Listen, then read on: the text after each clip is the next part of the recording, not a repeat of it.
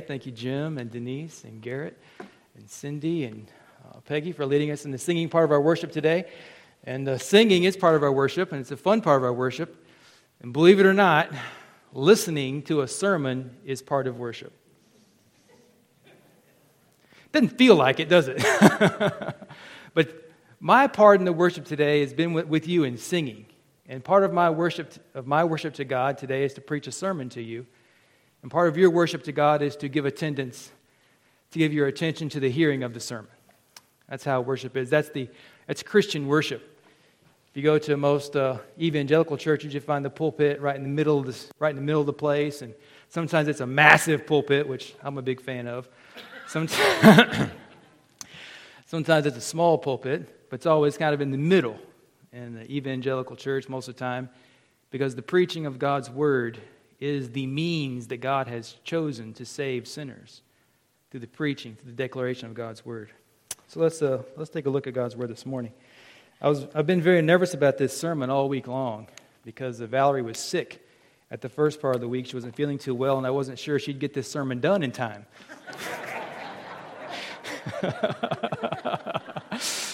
Well, the Lord is good.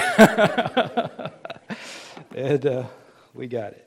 Well, today is a Fresh Start Sunday, and there's no better way to start than to start with Jesus. I feel like the Apostle Paul, when he wrote to the Corinthians in chapter 2, 1 Corinthians, where he said, I have desired or I have purposed to know nothing among you save Jesus Christ and Him crucified. This is the central message of the Christian church, is the proclamation of the good news of Jesus Christ, and to talk about Christ and to think about Christ and to love Christ and to worship Christ and acknowledge that Christ is the only Lord and Savior for sinners. It's the greatest truth you can possess. Sometimes we as Christians, we get so distracted by other things. We forget that the greatest gift we have ever received is the knowledge of Jesus Christ. Not just the knowledge of historically or biographically, but the personal knowledge of Him, to know Him and the power of His resurrection, to know you've passed from death into light, to know you've been translated by the power of the Holy Spirit from the kingdom of darkness into the kingdom of light. That's the greatest news. And those who have been born again by the Spirit, they know that. And there's something big has taken place here. A bomb has gone off inside of me. And so I want to talk today, start with the Lord, all right? Let's make a fresh start on Fresh Start Sunday by talking about the most important person in the world, that being our Savior, Jesus Christ. Now let's have a prayer together before we start. Dear Father, I pray that you would fill me with the Holy Spirit, that you would give me His help, Lord, to make plain these wonderful truths to these my friends who are here today. I pray that everyone would leave here today thinking and being very happy about Jesus. If there's anything that would keep that from being the forefront of our minds, I pray you would take it from us. Now we pray you'll bless your gospel. We pray you would save sinners this day. We ask you that you would rekindle love and devotion in the hearts of Christians who may have experienced their love towards you growing cold. We pray that you would rekindle the flame. We pray these things in Jesus' precious and glorious name. Amen. Now let's start with a question this morning. Who is Jesus? Who is Jesus? I'm reading from the English Standard Version this morning, so if you... the words are different, but the sense is the same, right? Colossians chapter 1, verses 15 to 18. I gave somebody the text for today early in the week, and I've changed that text about 3 times. so anyway, Colossians 1:15. Who is Jesus? And why is He worthy of our worship?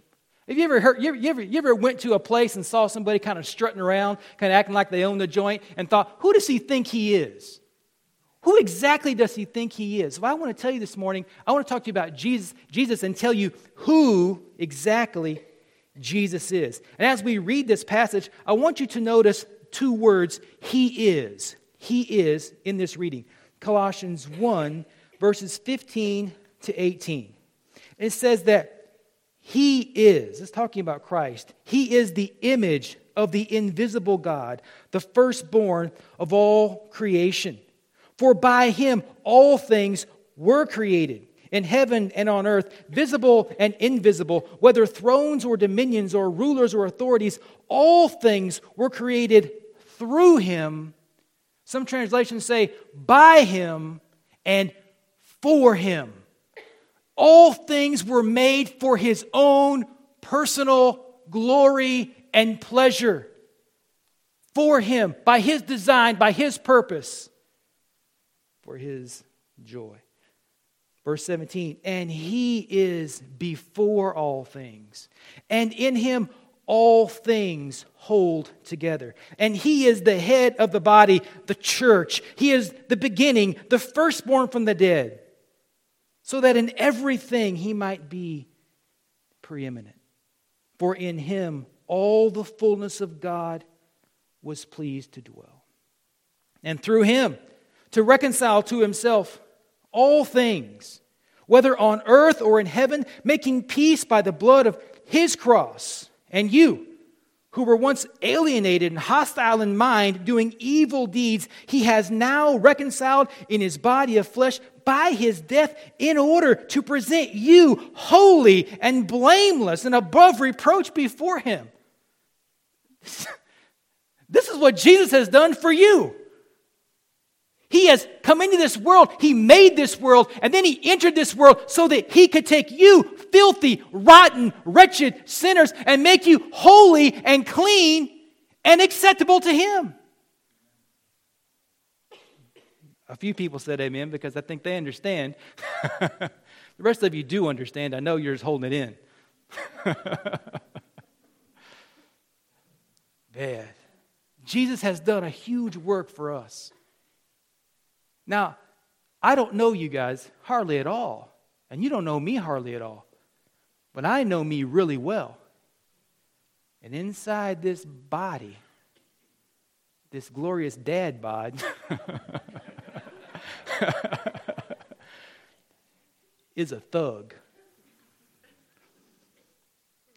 a bad person, a person whose thoughts are bad, a person whose ambitions are bad, a sinner of the first degree.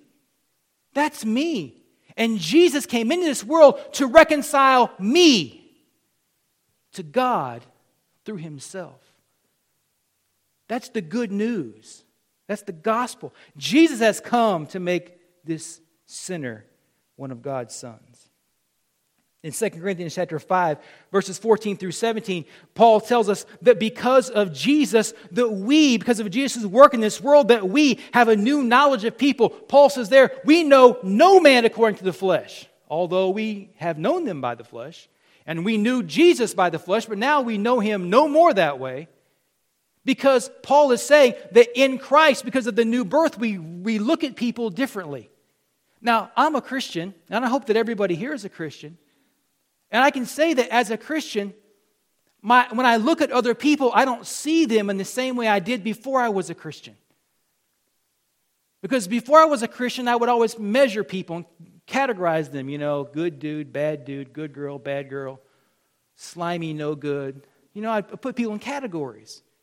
You have to kind of discern people around you, right? Try to figure out who you can trust and who you can't trust. But now as a Christian, when I look at people, regardless of how they appear to me, there's something that says that person has a soul that needs to be redeemed. And then when I know somebody who has become a Christian, I don't see them as they were, I see them as they are now in Christ. And how are we in Christ? We're glorious. We're perfect. We've received imputation. That's what Paul talks about in Romans 4. That by faith we've received the imputation, the putting on of righteousness that is not our own. Receiving something from Jesus. I was over in a town called Louisiana, Missouri one time. And they sang this kooky little song that at the time I thought, this is a redneck classic right here. But looking back, it was better than I thought, right? It was, oh, the best thing in my life I ever did do was take off them old robes and put on the new. Oh, the best thing in my life I ever did do. Over and over. Or they're saying that the best thing ever happened to them was when they got righteousness that wasn't their own. They had robes of sinfulness. They were sinful people. But then they met Jesus. And He gave them new robes, new clothes, new cleanliness, a new status with God. Paul says that because of Him in 2 Corinthians 5, because of Jesus, we have a new status with God. Our status with God has changed because of Jesus. Jesus has changed our connection with God. Paul goes on to say in verse 20 of that chapter that in light of that knowledge, we have a new purpose as Christians in this world. And that's a passage where Paul says, now then we are ambassadors for Christ, and we pray you in Christ's stead be ye reconciled to God. Ambassadors for Christ. That we as Christians, we're not here living our own life for our own joy, although God does let us have a lot of joy in this life, doesn't He? I mean, we're here in northern Michigan, right? It's beautiful. A lot of fishing, a lot of hunting, a lot of nice trees, a lot of nice weather, except from October to March. At least that's what everybody keeps telling me. But our primary purpose in this world as God's people is to be ambassadors, to represent God to the world in which we live, to take Jesus to the world. 2 Corinthians 5:21 is maybe the greatest text in all of the Scripture, where it says that God hath made Jesus, for He hath made Him, that's Jesus, to be sin for us who knew no sin, that we might be made the righteousness of God in Him. Jesus came and took upon Himself the collective guilt of all who would believe. Died on the cross in their place, died as their substitute. And all who put their faith in His death, burial, and resurrection have everlasting life. All who put their faith in the death, the burial, and resurrection have everlasting life. Put anywhere else is the wrong place. So my friends, we who are born again, we who are saved, we are the object of God's love, His mercy, and His grace. And our message to the world that we live in, to a world that is perishing, a world that is dying, a world that is on fire, our message is that Jesus saves, and Jesus can save because He is the Creator Savior. He has made this world. He has the power. Now, when you start to talk to people about Jesus, there's two reactions to that. One is they like Jesus, and then the other one is they don't like Jesus. Contrary to popular opinion, Jesus did not come into the world to condemn the world. He came into the world to save sinners. If you take your Bible, if you have your copy of God's Word, turn with me to John chapter 3.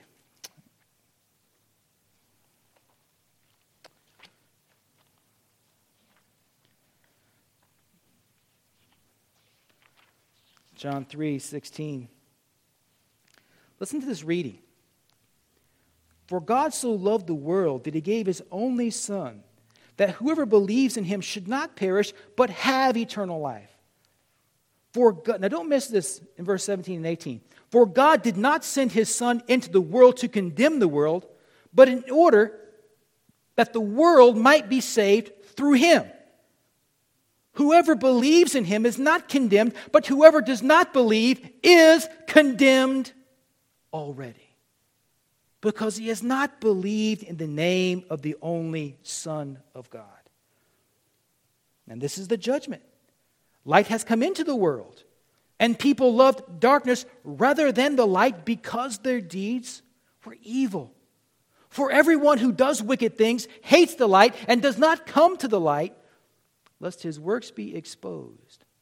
But whoever does what is true comes to the light, that it may be clearly seen that his works have been carried out in God. Why do people get mad at Jesus? Why do people find Jesus offensive? Because He brings light into the world, and that light reveals two things. It reveals their sin and their self-righteousness. I like this little track I gave to Jim this week, and it's not something I wrote, but I gave it to him to do some work on it for me. But that track, it says something striking. It says that your self-righteousness is more apt to keep you from God than your sinfulness. Self-righteousness. because you don't think you need Jesus. You don't think you need a Savior. You think you're okay.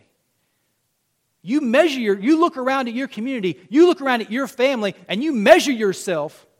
You measure yourself by them. Come here. Well, I'm not going to have Matt do it. Matt will be too nervous.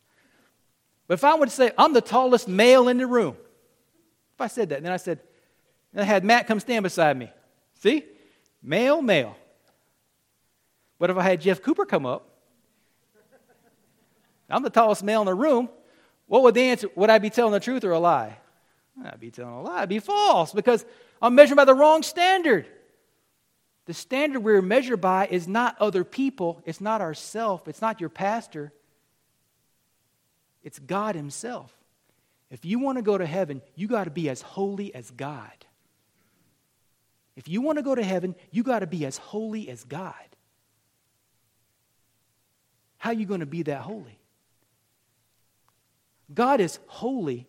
And the Bible tells us that God does not change. So whatever holiness God possesses, He's always possessed it. And you could decide, today I'm going to be holy. But what about your past? What about the life you've lived so far? You can't go back. We see this in the Authorized Version sometimes in the presence of these words, these last three words, ETH, eth. And so in Leviticus, it says that he that continueth in these things. We would say continues in these things. Is if you're going to be holy as God is, it has to be in the perfect tense, never changing, always constant. So you could decide today you're going to keep the Ten Commandments. How many of you think you keep the Ten Commandments? At least externally, how many of you think you could keep them? I could. I've been obeying the one, thou shalt not murder, for a long time. Externally.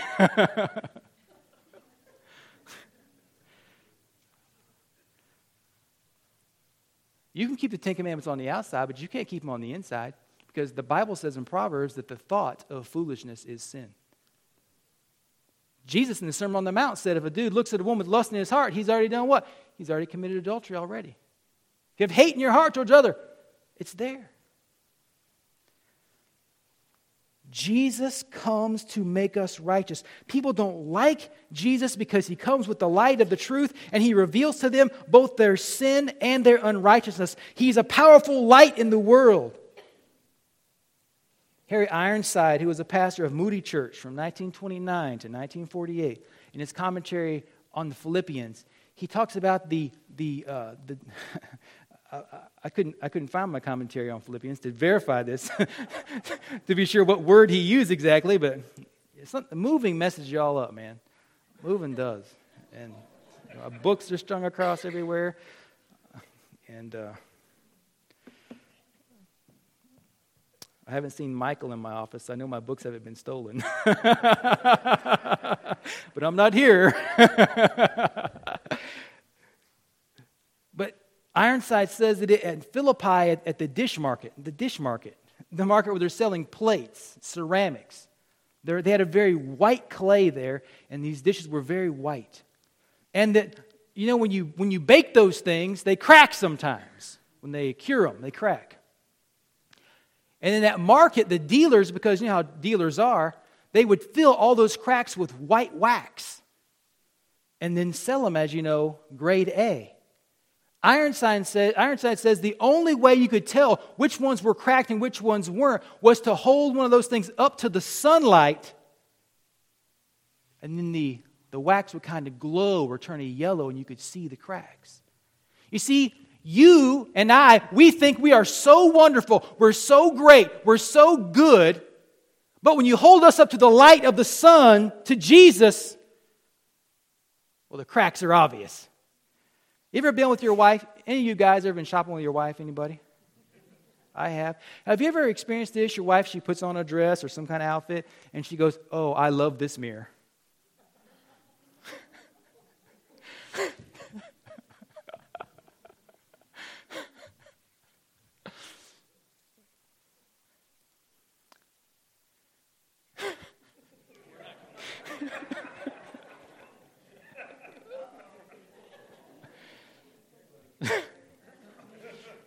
I need marriage counseling.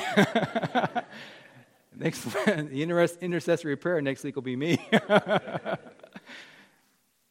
Because we don't want to know the truth about ourselves. We don't want to know the truth. I describe myself as happy-go-lucky. And I tell Valerie, I said, don't you think I'm happy-go-lucky? No.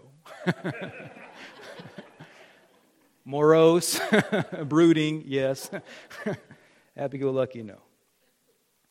We don't like the truth about ourselves, but when you compare yourself to Jesus, He's the standard. He's the final judge of all things. He's going to judge all men and all women in the last day. And compared to Jesus, you don't measure up.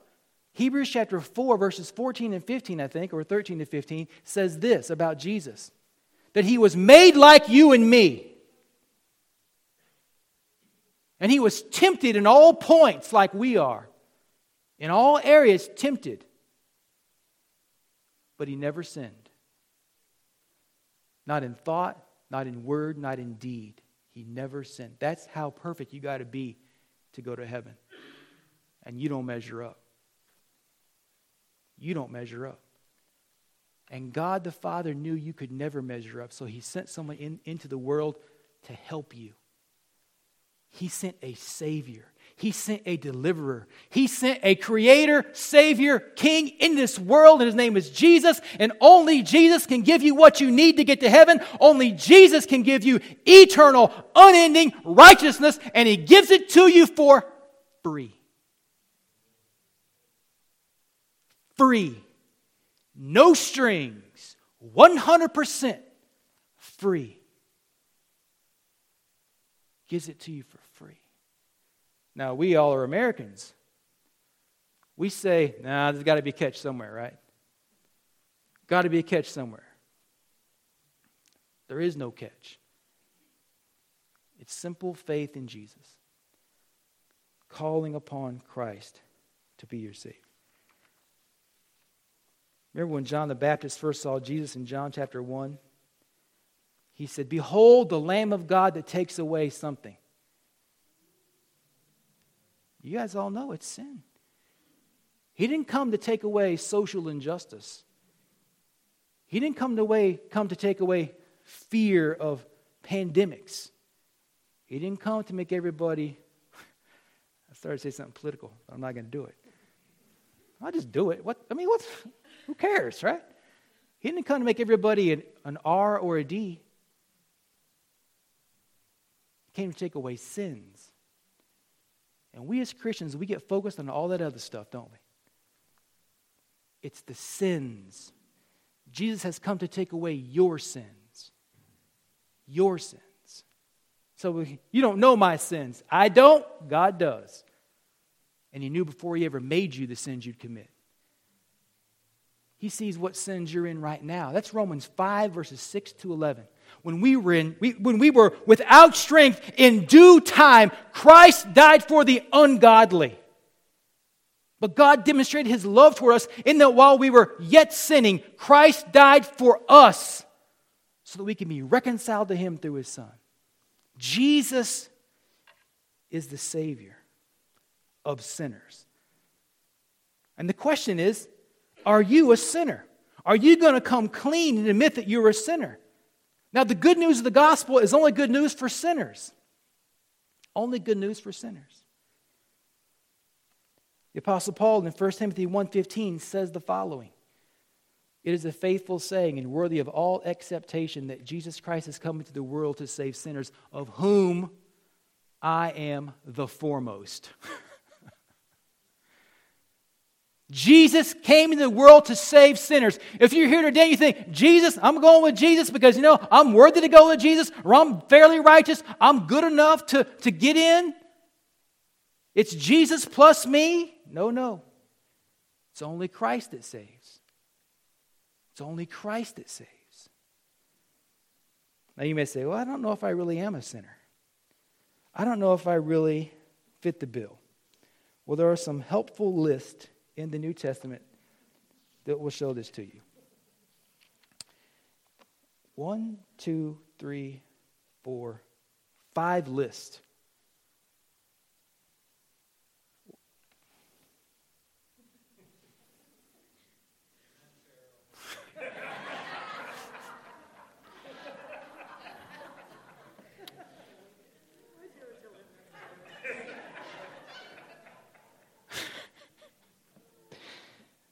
Sinners are everywhere, aren't they?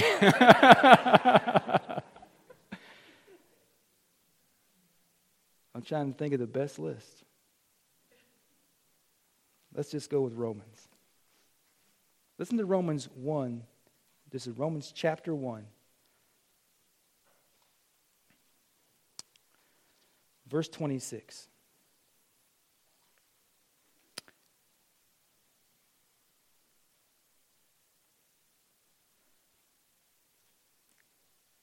There's a sentence that starts in the middle of verse 26. For their women exchanged natural relations for those that are contrary to nature. And the men likewise gave up natural relations with women and were consumed with passion for one another. Men committing shameless acts with men and receiving in themselves the due penalty for their error. And since they did not see fit to acknowledge God, God gave them up to a debased mind to do what ought not to be done. Now, I don't want you, don't focus. Those are big things in 27, 28. I want you to notice 29, because 29 is going to fit 90% of us, 29 through 30. They were filled with all manner of unrighteousness, evil, covetousness, malice. They are full of envy, murder, strife, deceit, maliciousness. They are gossips, slanderers, haters of God, insolent, haughty, boastful, inventors of evil, disobedient to parents, foolish, faithless, heartless, ruthless. They know God's righteousness, God's righteous decree, and those who practice such things deserve to die. You say, well, I'm not in any of that stuff. Look at the last part of verse 32. And they not only do them, but give approval to those who practice them. The Authorized Version actually renders this slightly different, where it says, who find pleasure in their evil deeds. And I've always found that verse to be very convicting. Because I like to watch TV. How about you? I grew up watching John Wayne and Chuck Norris, you know. You know what John Wayne said about Chuck Norris? I never heard of her.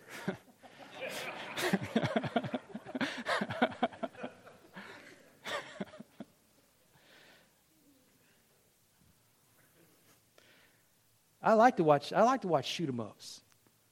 I like to see the bad guy get it. I mean, I like to watch stuff that you like to watch. And stuff we like to watch, often there's just a bunch of people doing sins, isn't it? The scope here is massive. If you want to write here's these passages, you can write them down. You can look at them later on your own. If you say, this list didn't quite have my particular thing, write these down. Galatians 5:19 to 21. Ephesians 5:3 to 6. 1 Corinthians 6:9 through 10. And Matthew 22:37 to 40. Now in Matthew 22, Jesus kind of sums it all up by saying that if you don't love God perfectly and your neighbor as yourself, you're not going to go to heaven. It's very condemning. Love God with all your heart, mind, and soul. I've heard this from people so many times. I love God. I love God. But what Jesus says when he says this to us is, do you love God perfectly? Perfectly. We all came here to worship God today, right? How many of you came here with a perfect attitude? How many of you got up this morning and the first thing thought in your mind was, hallelujah, I get to go to church today? Well, we all know the answer to that, don't we? You don't love God perfectly. You may say, well, I could tick off a few of those sins there in Romans. I could put my initials by some of them, but not all of them, not those real bad ones. James 2:10 says if you've broken one point of the law, you're guilty of all the law. It's a package deal. Remember in Luke chapter 18, these two guys go up to the temple to pray. One's a Pharisee, one is a tax collector. And the Pharisee, he looks at the tax collector and he says to God, God, I'm glad I'm not like this guy. Thank you that I'm not like this guy. I'm clean. I fast. I give. I go to the temple. I'm a great person. Lord, thank you for not making me a beast like this guy. And the publican, the Bible says, wouldn't even look up to heaven. He just looks down. and says, God, be merciful to me, a sinner. And Jesus says, it's the one who will not look towards heaven, who confesses his guilt and says, God, be merciful to me. Jesus said, that man went home justified, not the other guy. Jesus is the Savior of sinners. So there's good news, but only for sinners. Good news for Jesus. Good news from Jesus for sinners. Well, let's end the sermon. Are you all in favor of ending the sermon? Be seated. Okay, motion passes. How do we get saved? My dad said when he first heard the gospel in a church, he grew up in a Pentecostal holiness group. That's where his grandparents took him, and they all every Sunday they said, do this and do that. My dad said I would go for it at the invitation time, and they would all gather around me and lay hands on me, and some guy would say, pray through. One guy would say, let go. Another guy would say, hang on. He said, just all these conflicting voices telling me to do something. Then he went to a church called Bible Baptist Church where Tom Pullen was preaching, and Tom Pullen preached. My dad said he hung me over hell on a hair. He said, and I knew I was going to hell. He said, then when he got to the end of the sermon, he told us what we should do to be saved. And he said, I decided that whatever he said do, I was going to do. If he said, go outside, climb up on the steeple and jump off, I was going to do it. I was willing to do anything to be saved. And he said, to my shock and joy, Tom Pullen said, believe. Believe that Jesus died for you. Believe that Jesus' blood was shed for you. And that's what it takes. Faith in Jesus. Imagine you're out here in the lake, to illustrate this for you. Imagine you're out here in the lake, and you got two rowboats, and you got a foot in each one. One of them is full of holes, and the other one has no holes. Well, if you stay like that, what's eventually going to happen to you? The one full of holes is going to sink. It's going to disappear beneath the waves, and you're going to go with it. You're going to tip over and fall. But the boat with holes in it, that's you. Full of holes and sin, and you're perishing, you're sinking out of sight. But the other boat with no holes, that's perfect and whole, is Jesus. And as long as you have one foot on Christ and one foot in that holy boat, you're going to perish. And what you need to do is jump in the boat that says Christ on it. Because Christ can save you. Nobody else can. I can't save you. Nobody in this church can save you. But Jesus can save you if you will call out to Him. And that's what it's going to take. You have to call out to Him. I got 5 kids. I love them all. You guys love your kids? If I could get saved for them, I would. If I could get saved for them, if I could do it, I would. If the Bible said fathers who cut off their right arms can have their children go to heaven, I'd whack it off right now. Right here in front of God and everybody. If it said cut off both arms and both legs, I'd cut them all off. Because I want them to go to heaven. If I could do all the work of getting them saved, I would do it. If I could get all of you people saved, I'd do it. I hope I would. You have to call on Jesus yourself. Nobody can do it for you. You have to do it. From the oldest man to the youngest boy, from the oldest lady to the youngest girl, you have to call on Christ yourself. From a heart that's sincere. For with the heart man believes in the salvation, and with the mouth confession is made. Call on Christ while you can. Believe that Jesus died for you. Can you trust Jesus to save you? Absolutely. Remember Colossians 1:15? Who made the world? Jesus did. Who's keeping it all together? Jesus is. Who has said, whosoever will call upon me shall be saved? Who said that? The Creator Savior. You can trust Him. Call upon Christ. Let's bow our heads and close our eyes. They're going to come and lead us in a song in just a minute. This is a song that I chose. But I want you to know something. If you're here right now, call upon Jesus this moment. Say, Lord Jesus, save me. God, be merciful to me, a sinner. In some way, ask Him to save you. And He will. And if after church is over, if you need somebody to talk to, I'm going to be around here. I got a name tag and everything. Come and talk to me, talk to any of the deacons. We can show you what God's Word says. Won't be any new information. We'll just tell you once again, it's Jesus and Jesus only. Father, bless this time to our hearts, we pray. In Christ's holy and glorious name we ask it. Amen.